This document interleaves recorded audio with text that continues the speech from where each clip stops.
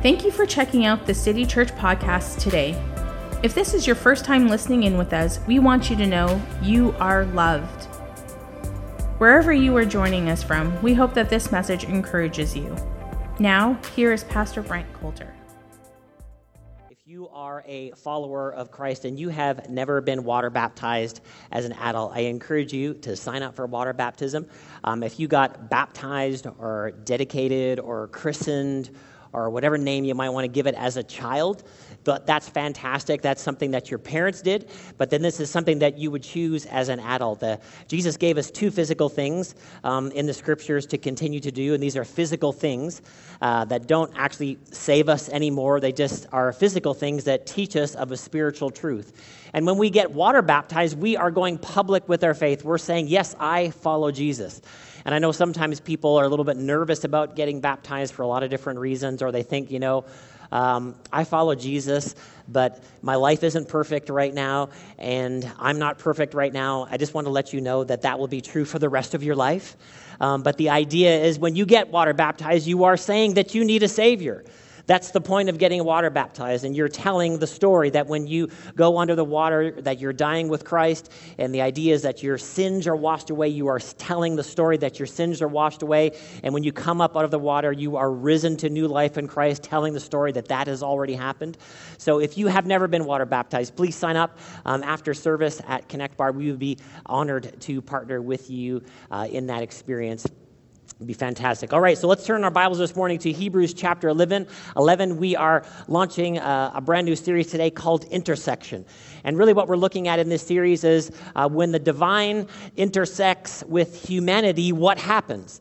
And what's great in the scriptures, we have a bunch of experiences like that teach us what it's like when the divine shows up. When the divine shows up in our lives, what it means and what would happen afterwards. We have a bunch of stories in the scripture over and over again about God showing up in someone's life at a specific time in a certain context, knowing the details about their lives, a certain set of circumstance that we can all identify with these stories. And then it helps us to understand, to know when God does show up in our life and he starts speaking to us, what does it actually sound like? And the more we are familiar with the stories of the scripture, it can help us to understand that for our own personal circumstances. So just this idea of intersection, we know great things happen when certain things intersect. This month in Toronto, the city of Toronto is going to intersect with some playoffs, both in the NHL and the NBA, and we just want to keep it going all the way to June. And we know when Toronto intersects with some playoffs, there's going to be some exciting times. There's going to be some exciting television, right, babe? She doesn't care. But we know, for those of us that are sports fans, this is going to be wild. It's going to be wild inside the ACC. It's going to be wild outside of the ACC. Why? Because Toronto has intersected with the playoffs, people. It's going to be good. We want to just keep it going forward. And who knows what could happen 2018. Is there any homers out there? Does anybody cheer for the Toronto teams? People. Not Montreal, nobody cares. Toronto, okay? So great things happen when certain things intersect. And this is the idea of this series. When the divine intersects with our humanity, it's obviously a tremendous blessing and helps us in so many different ways. So let's just read here in Hebrews chapter 11. This whole chapter is just a bunch of stories relating to things that happened in the Old Testament about a bunch of men and women that God intersected with their lives and what happened. And just the first part of this chapter reads like this. It says, "Now faith is the confidence in what we hope for and the assurance about what we do not see. This is what the ancients were commended for." So this idea that we're supposed to be living and walking by faith, and these people in the Old Testament, these people in the Scripture that walked with God, they lived a life of faith, that they had this way that they just put their trust in God. And once again, when we think about faith, it doesn't mean that we're believing in nothing or we're just sort of taking a whimsical view of life, that they actually had understanding about who God is and what he said to them, and then they acted upon that, and that would be the same thing for us. But then it says in verse 2, it says, "This is what the ancients or the people of old were commended for when they put their faith in or they put their trust in God, beyond just believing that God exists, but this idea of God specifically showing up in the middle of your life, saying something, and then us moving forward after that. And this is what this series is all about, when God intersects with our lives. So when we look at these stories, we have a great retrospective of things that happened in people's lives. That as we read these stories in the Scriptures, it's not like they were writing them down in real time. They actually got to look back at the events of their life. They can look back at the things that God was speaking to them, and then they can see the results of God speaking to them. So we get a great view of understanding when the divine intersects with humanity. And then sometimes, as we look at these stories, we want to move beyond the idea of something that just I would desire, but what does God desire for me? When God shows up in my life and He has desires, that He has plans for my life, what does that look like? And then how does God speak that out in our lives? And then as we look at these stories, we're going to see actions and accomplishments for people. And that would be a great way to think about life, that God wants us to act, that God actually wants us to accomplish something with our lives, just not believe something, but that we would actually accomplish something. And then as we look at these stories, we can look at things to avoid, things to do, and then attitudes that we can emulate. And the last great thing that I would say before we get into today's topic, as we look at these stories, and this is what's great about the Scripture, that the Scripture is not propaganda. Meaning, as we look at these stories of these individuals, it's not like a puff piece on them trying to buoy them up and saying, see how amazing they are. What's great about the Scriptures is that we get to see their humanity. In other words, we get to see all of the issues of their lives, all of the dysfunction of who they are, not just saying, hey, Moses was perfect. You can never live up to who Moses is. Well, Moses was a murderer. It's not a propaganda piece. And when we look at somebody like Abraham, that we know that Abraham was a human. He lied. He struggled with a bunch of different things. So as we look at these stories, that we can be encouraged that the people that we're looking at in the Scripture, they're not a different type of human being. They weren't superhumans. They were people just like you and me, that they had issues, we have issues. But God shows up in the middle of all of that and says something to us, intersects with our lives, and then is wanting to move our lives forward. So today, we're going to look at a story by the name, a guy named Gideon. So let's turn to Judges chapter 6. Now, before the time of kings in the Old Testament, Israel was led by a group of judges, a succession of men and women who were judges. And then we see some great things happen, some really interesting things happen in the book of Judges. Over and over again, we see about Israel that they ended up serving other gods, and then they made a bunch of stupid decisions, and then they got in trouble, and then God would save them out of their trouble, and then they would go good for a little bit of a while, and then they would make a bunch of more stupid decisions, and they would serve other gods, and then God would save them, and then we see this pattern over and over again in the book of Judges. But we see some great insight into God showing up in the middle of Gideon's life in the set of a very specific set of circumstances, and then what it looked like for them, and then what God said to Gideon. And it's definitely going to help us this morning. Now, as I was preparing this message, I knew for sure that there were some specific people coming this morning. I don't know exactly who it is, but I know God wants to minister some things to you today. Now, there's going to be some great principles in here for all of us. But I know that God is speaking to some people, and specifically in first service, who had some people come up afterwards, and man, that was just for me, and so I'm expecting the same for this service. So let's read here in Judges chapter 6. Well, let me just set it up a little bit more. Now, in this time of Israel, this is one of these times they were in a really bad spot, and what was happening to them, that there were some nations and tribes surrounding them that were basically just stealing from them. So any time that Israel would get some food together and some things like that, they would and some supplies, these other nations would come in and basically like bully them and steal their lunch money.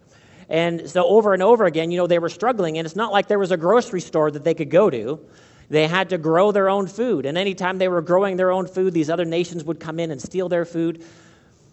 So they were just in a really bad spot. They were in a really difficult set of circumstances, and this thing just kept on happening to them over and over again, and we can see that God shows up in the middle of these circumstances. Verse 11 of Judges 6 says, "Now the angel of the Lord came and sat under the terebinth at Ophrah," not Oprah, but Ophrah, which belonged to Joash the Abizrite, while his son Gideon was beating out the wheat in the winepress to hide it from the Midianites. And the angel of the Lord appeared and said to him, "The Lord is with you, O mighty man of valor." And Gideon said to him, "Please, my Lord, if the Lord is with us, why then has all of this happened to us? And where are all the wonderful deeds that our fathers recounted to us, saying, 'Did not the Lord bring us up from Egypt?' But now the Lord has forsaken us and given us into the hand of Midian." And the Lord turned and said to him, "Go in this might of yours and save Israel from the hand of Midian. Do not, I send you." So here we have Israel and Gideon in this really bad, difficult spot. And one of the things that we see right off the bat is that Gideon is hiding. It says he's beating out the wheat in the winepress to hide it from the Midianites. Why? Because anytime they have food, the Midianites steal their food. So Gideon is in this really fearful spot. And you don't thresh wheat in the winepress. You're supposed to make wine in the winepress. And so Gideon is there and he's hiding and he's trying to be very secretive. Why? Because he's just living a life of fear.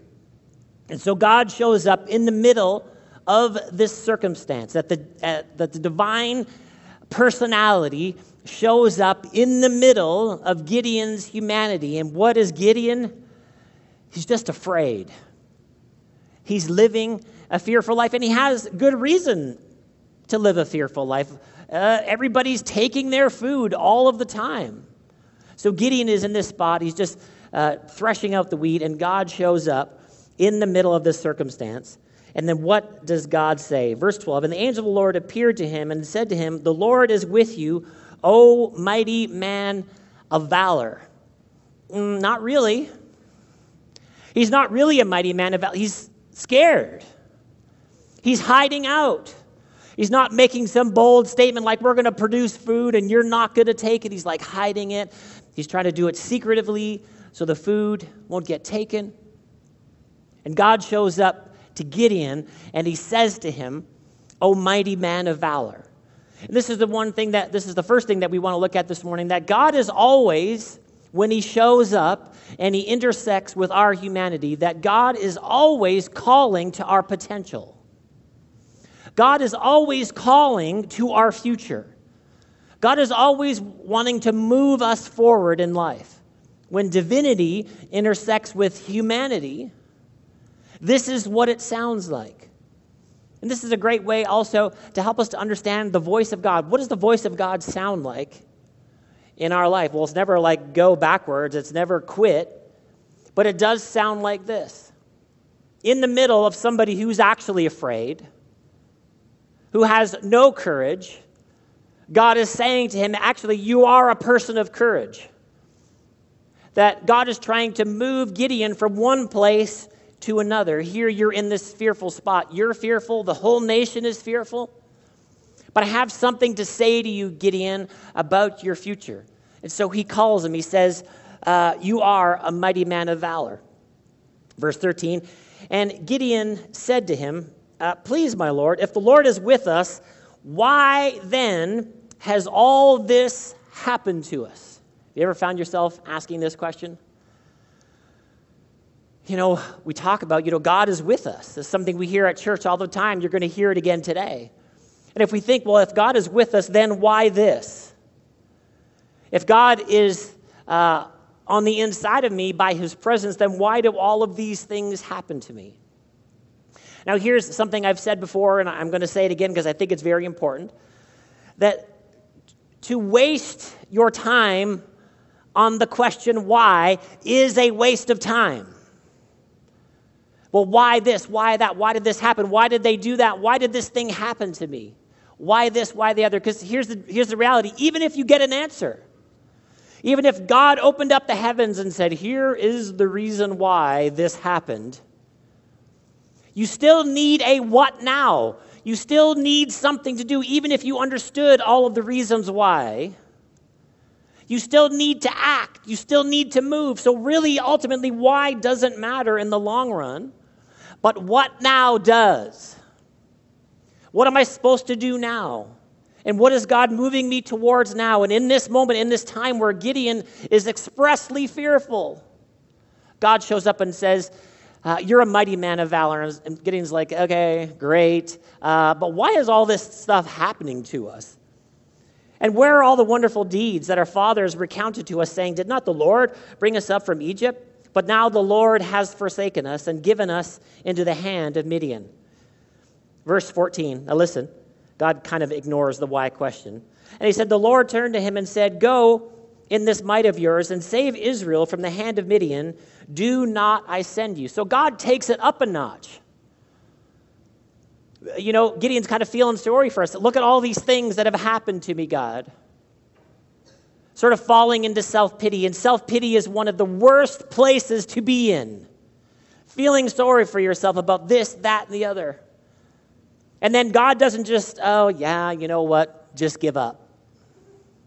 Don't worry about it. Your life is harder than everybody else's.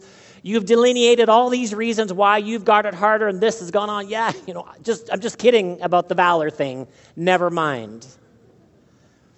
God actually takes it up a notch.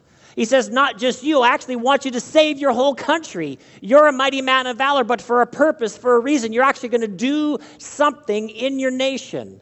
Ignores the why question completely. You're a mighty man of valor. You are something, but then you are something for a reason, Gideon. Calling out to something that's on the inside of him, and it's deep down on the inside of him because he is afraid. He has a real sense of fear. And this is the way also that we would think about when divinity intersects with our humanity. That our goals and purpose in life does actually have to move beyond ourselves. Just our own needs being met and just our own happiness and just our own satisfaction. That actually God wants to do something in and then through us for others. And this is what God is showing up to a scared Gideon, hiding himself away. You're a mighty man of valor. And then I actually want you to do something for your nation.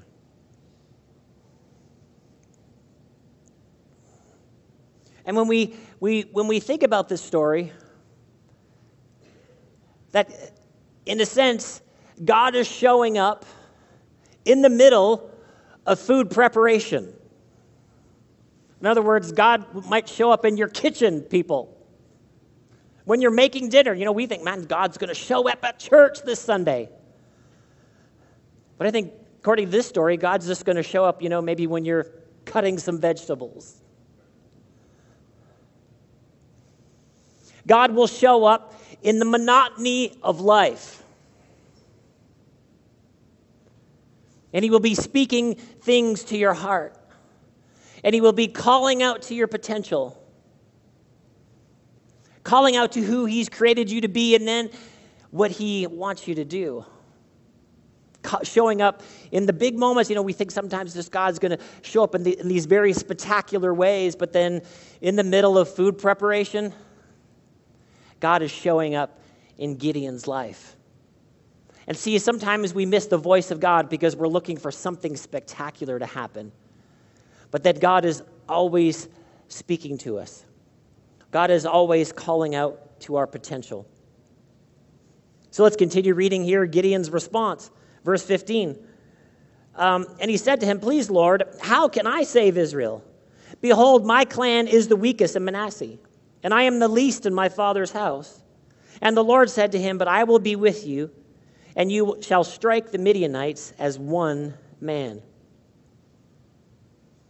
So he comes up with some more excuses. He's like, you know, mighty man of valor, nice try. But why is all these things happening? And he says, yeah, but you're going to do something for your whole nation. But he says, you know, he's kind of like, God, I think you've got the wrong person. I'm the weakest, and we're the weakest. Why are you talking to me? See, and this is what happens to us a lot of times. We exclude ourselves based on a set of circumstances. Here, this circumstance, this thing, this situation, I'm the weakest. Find somebody else, God. But you know, God isn't just looking for somebody else, he's actually looking for you. God is showing up in your life for a reason, for a purpose. And then sometimes we try to excuse ourselves. God, do somebody else, God, not me. I think you got your lines crossed, God, like famous preachers or something, or somebody famous, not me. I'm the weakest and we're the smallest. But then God, once again, just reiterates his plan. God speaks over our doubt. Here's my doubt. Here's my reasons. Here's my excuses.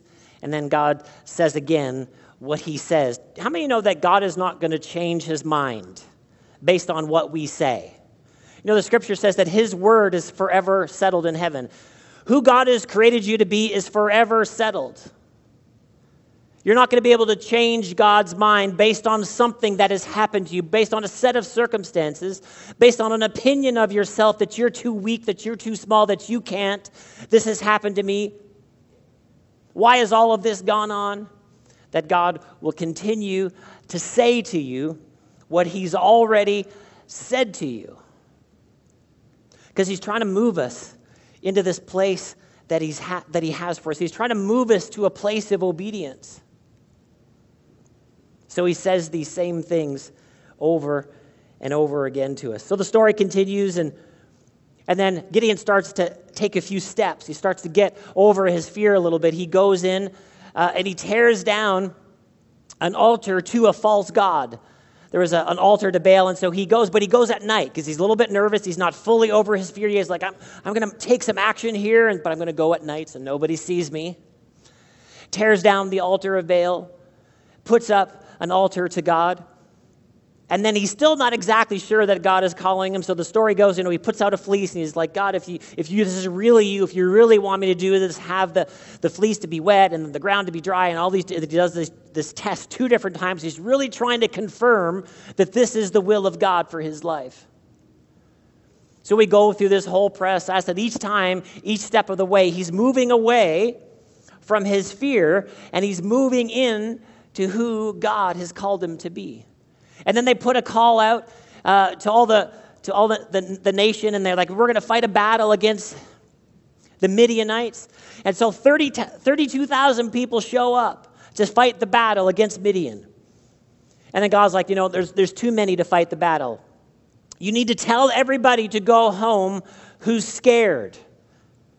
Because fear is a really big deal right now in Israel, that everybody's afraid that their food is going to get taken. So there's these 32,000 people there. Gideon stands up and said, everybody who's afraid, go home. 22,000 people went home. I mean, that's a big part of your army, right? This is kind of an issue. Everybody's afraid. See, and this is what fear can do. It can just become contagious. And then we just get so used to living in fear that we just end up doing nothing day after day, week after week, month after month. If you're afraid, go home. It's like, okay, I'm going home.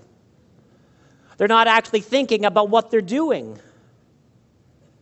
So they have 10,000 left, and then God has one more test. They're like, no, there's still too many. And he has like this water drinking thing, and it ends up just being 300 people left to fight the battle. These are not great odds. But God gives them the perfect strategy. And so they go and at nighttime, and everybody, all these 300 guys, they all have torches, and they cover the torch with a pot. And at a certain time, they're surrounded the Midianite army, and they all break their torches and they yell something. And then the Midianite army don't know how many people are up there and don't know if there are people invading the camps, and so they end up turning on each other. And Israel experiences this great victory based on the strategy that God gave to Gideon. And then we see here in Judges chapter 7, verse 23, it says, and then the men of Israel were called out from the Naphtali and from the Asher and from all Manasseh, and they pursued after Midian. They pursued after Midian.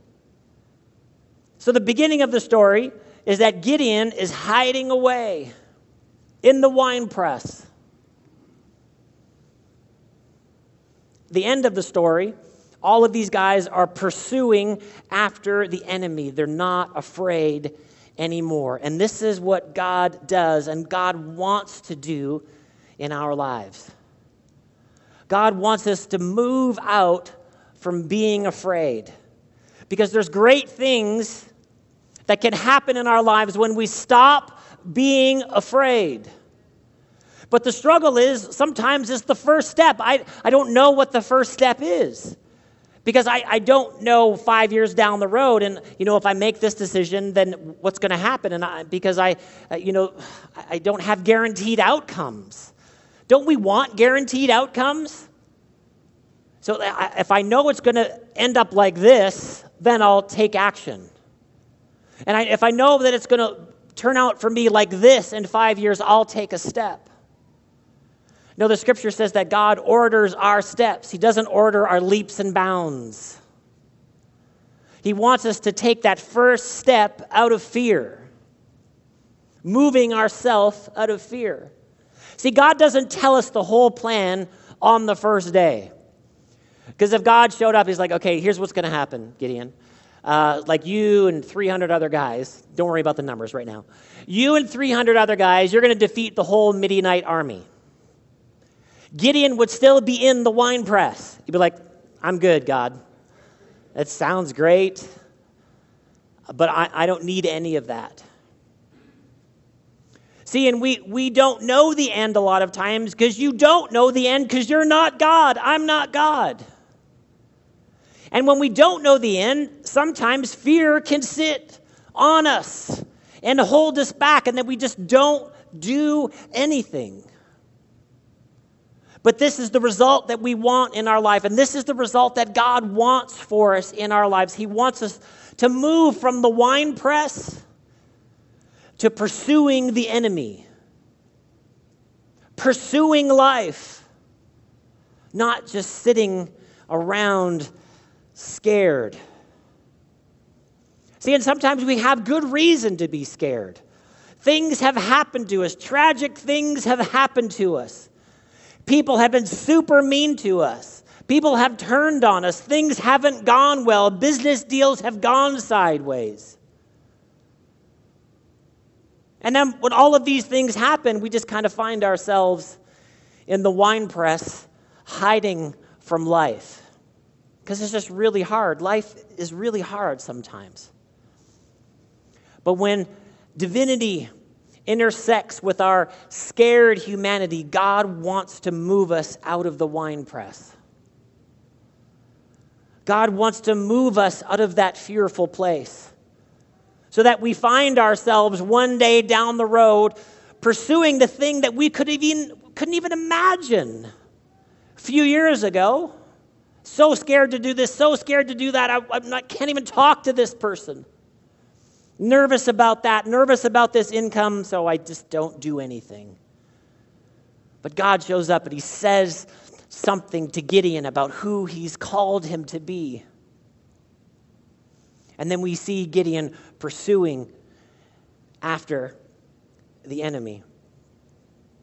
See, the question is really never, is God speaking to me?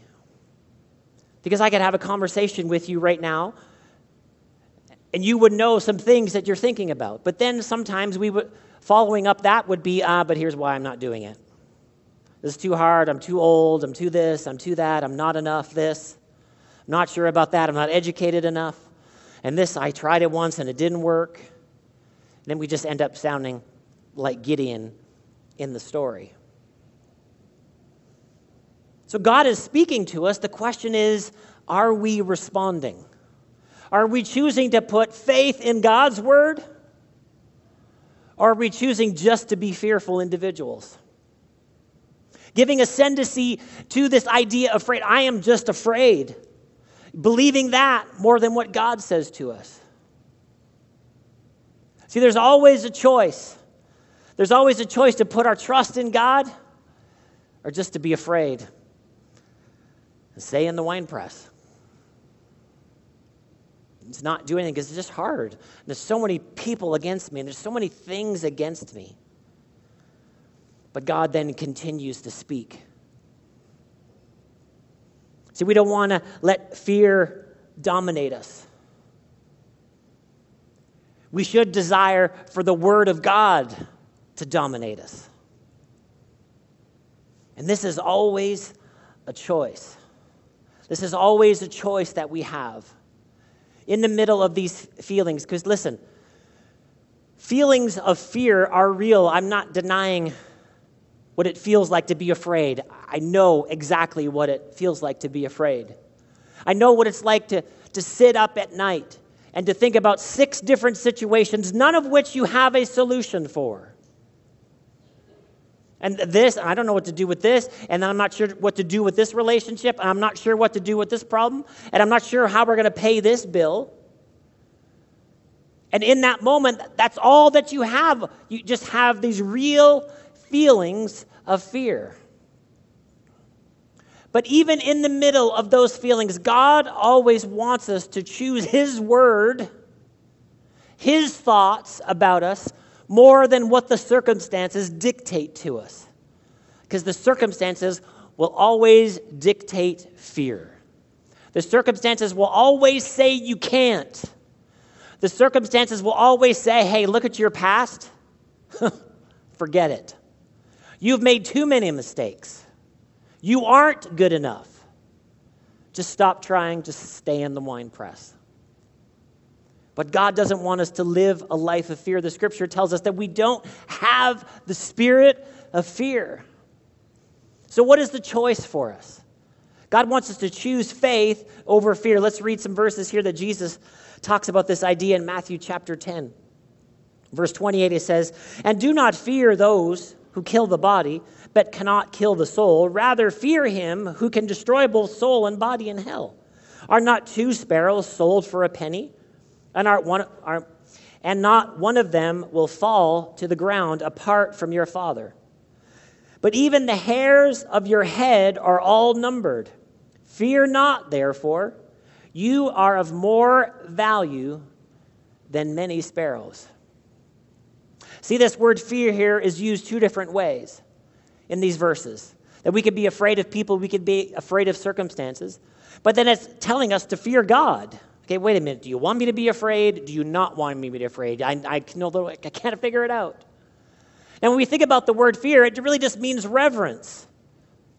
Am I going to reverence the circumstances? Am I going to reverence my opposition? Or am I going to give reverence to the Word of God? This is the point of what Jesus is saying here, that I'm actually going to honor what God is saying about me. Not what the circumstances say, not what my past has said, not what my enemies are saying. I'm going to reverence what God says. Why? Because He's got the hairs of my head numbered. That He knows about the birds, and so He knows about you. See, when we think about fearful circumstances, we need to think about it like, you ever seen a little child that maybe they see like a dog, or there's a scary dog or something, and then their parent is somewhere in the distance, and what does that child do? The child runs behind the leg of the parent, holds on to the parent's leg with one hand, and then with the other hand reaches out. I'm not so afraid anymore because I'm with mom or I'm with dad. And this is the way we need to think about life. The things that are too scary for us to handle on our own. I'm not going on my own. I'm holding on to God's leg. And then I don't have to be afraid anymore. Even when everything says I should be afraid. When all the past history says I should be afraid. When all the times I've tried, or so-and-so has tried, and it hasn't worked out, I should be afraid. No, I'm going to hold on to God's leg, and He knows me better than anyone else. And this is the reason why we shouldn't give in to fear. This is why we shouldn't reverence fear. We should reverence God. And what does God say to us in the middle of fear? What does God say to us when He shows up, when we're in the wine press? What does He tell us? What's laying dormant on the inside of you? What have I already spoken to you about? You actually are more than you think you are. And the best part of the story is that I'm with you. This is what God says to us in the middle of the fear, in the middle when we feel fear the most, in the middle of tears running down my face because I don't know what to do, that I don't have to be afraid because I know that God is with me. And I reverence his word more than I reverence the circumstances, more than I give reverence to my enemies. I know that God is on my side. 1 John chapter 4, verse 18 says, there is no fear in love, but perfect love casts out fear. For fear has to do with punishment, and whoever fears has not been perfected in love. Fear has to do with punishment. One translation says, fear has torment. This is what fear feels like. It comes, and it comes, and it comes, and it comes. But the scripture says, there's no fear in love. Yeah, we're going to feel fear, and we're going to experience fear. But the thing we reverence more than that is God's love for me. God's love for you and me is bigger than the thing that we're afraid of. The thing that we think we can't do, but we know we should, because I'm nervous and I don't know what the outcome is going to be. God's love is bigger than that. Perfect love casts out fear, and God has loved you perfectly. God has given you a perfect love in Christ, sacrificed himself for you, died for you. And it's so easy to focus on the other stuff. But the scripture is telling us that we should focus on love, God's love for me. So what does God's love sound like? Psalm 27, we'll finish with this.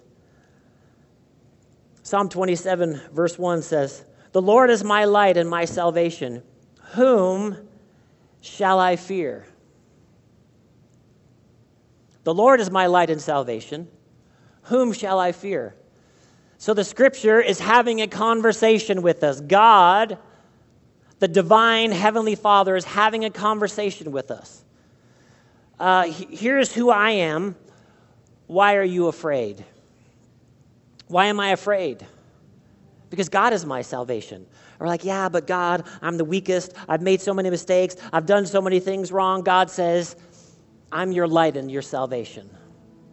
Yeah, but God this, God that. I don't know that I qualify.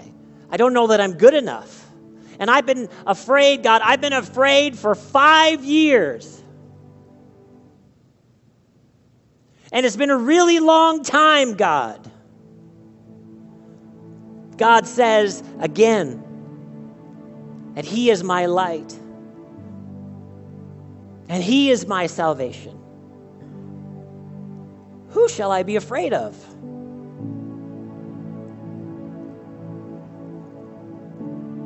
The Lord is the stronghold of my life. Of whom shall I be afraid? When the wicked advance against me to devour me, it is my enemies and my foes who will stumble and fall. Though an army besiege me, my heart will not fear. Though war break out against me, even then I will be confident. Has anyone ever felt like that? It's like there is an all-out war right now in my life. Even in the middle of that, the psalmist says, I will be confident. I'm not confident in the circumstances. The circumstances are going to come and go and change, but my confidence is in God. My confidence is in the fact that God loves me. And he's calling out to me in the wine press. And he says to me, don't be afraid anymore.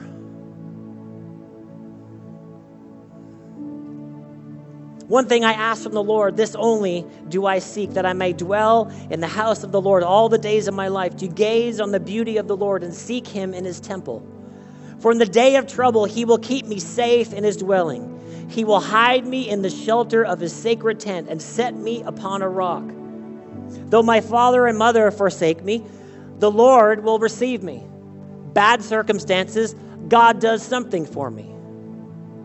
They leave me, but God is always there. They have left you, but God hasn't. God hasn't left you alone. We don't have to be afraid. Teach me your way, O Lord. Lead me in the straight path because of my oppressors. Do not turn me over to the desire of my foes, for false witnesses rise up against me, spouting malicious accusations. We could all tell stories about that, can't we? Verse 13, I remain confident of this. I will see the goodness of the Lord in the land of the living. Wait for the Lord. Be strong and take heart. Wait for the Lord. See, in this psalm, once again, this psalm is not a propaganda psalm. It's like, hey, life is really hard. And there's a bunch of things that happen in life that we really are going to feel fear sometimes. But bigger than that is God. More powerful than all the stuff that we should be afraid of is God's love for you. It's stronger, it's bigger, it's more powerful. I don't have to be afraid anymore. I can go from the winepress to pursuing life, not stalled anymore, not held back anymore, but moving forward in life with God. Why? Because of what He says about me and about what He's called me to and what He wants to accomplish through my life. Let's just pray this morning. Thank you for your support. If you want to connect with us, you can find us online at thecitychurch.ca.